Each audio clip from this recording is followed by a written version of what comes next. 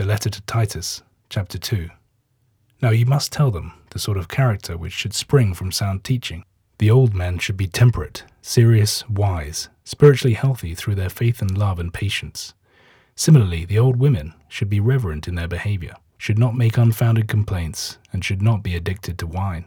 They should be examples of the good life, so that the younger women may learn to love their husbands and their children, to be sensible and chaste, home lovers, good-hearted and willing to adapt themselves to their husbands, a good advertisement for the Christian faith.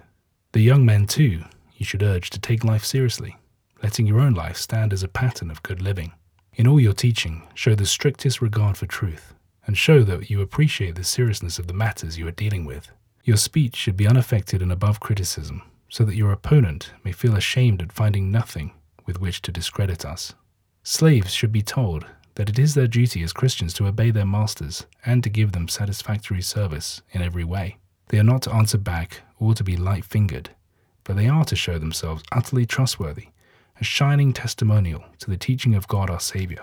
For the grace of God, which can save every man, has now been shown for all men, and it teaches us to have no more to do with godlessness, or the desires of this world, but to live here and now, responsible, honorable, and God-fearing lives. And while we live this life, we hope and wait for that glorious denouement of the great God and of Christ Jesus our Saviour.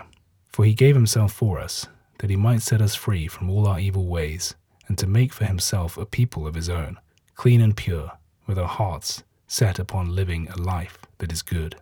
Tell men of these things, plead with them, prove the truth to them with full authority, and let no one treat you with contempt.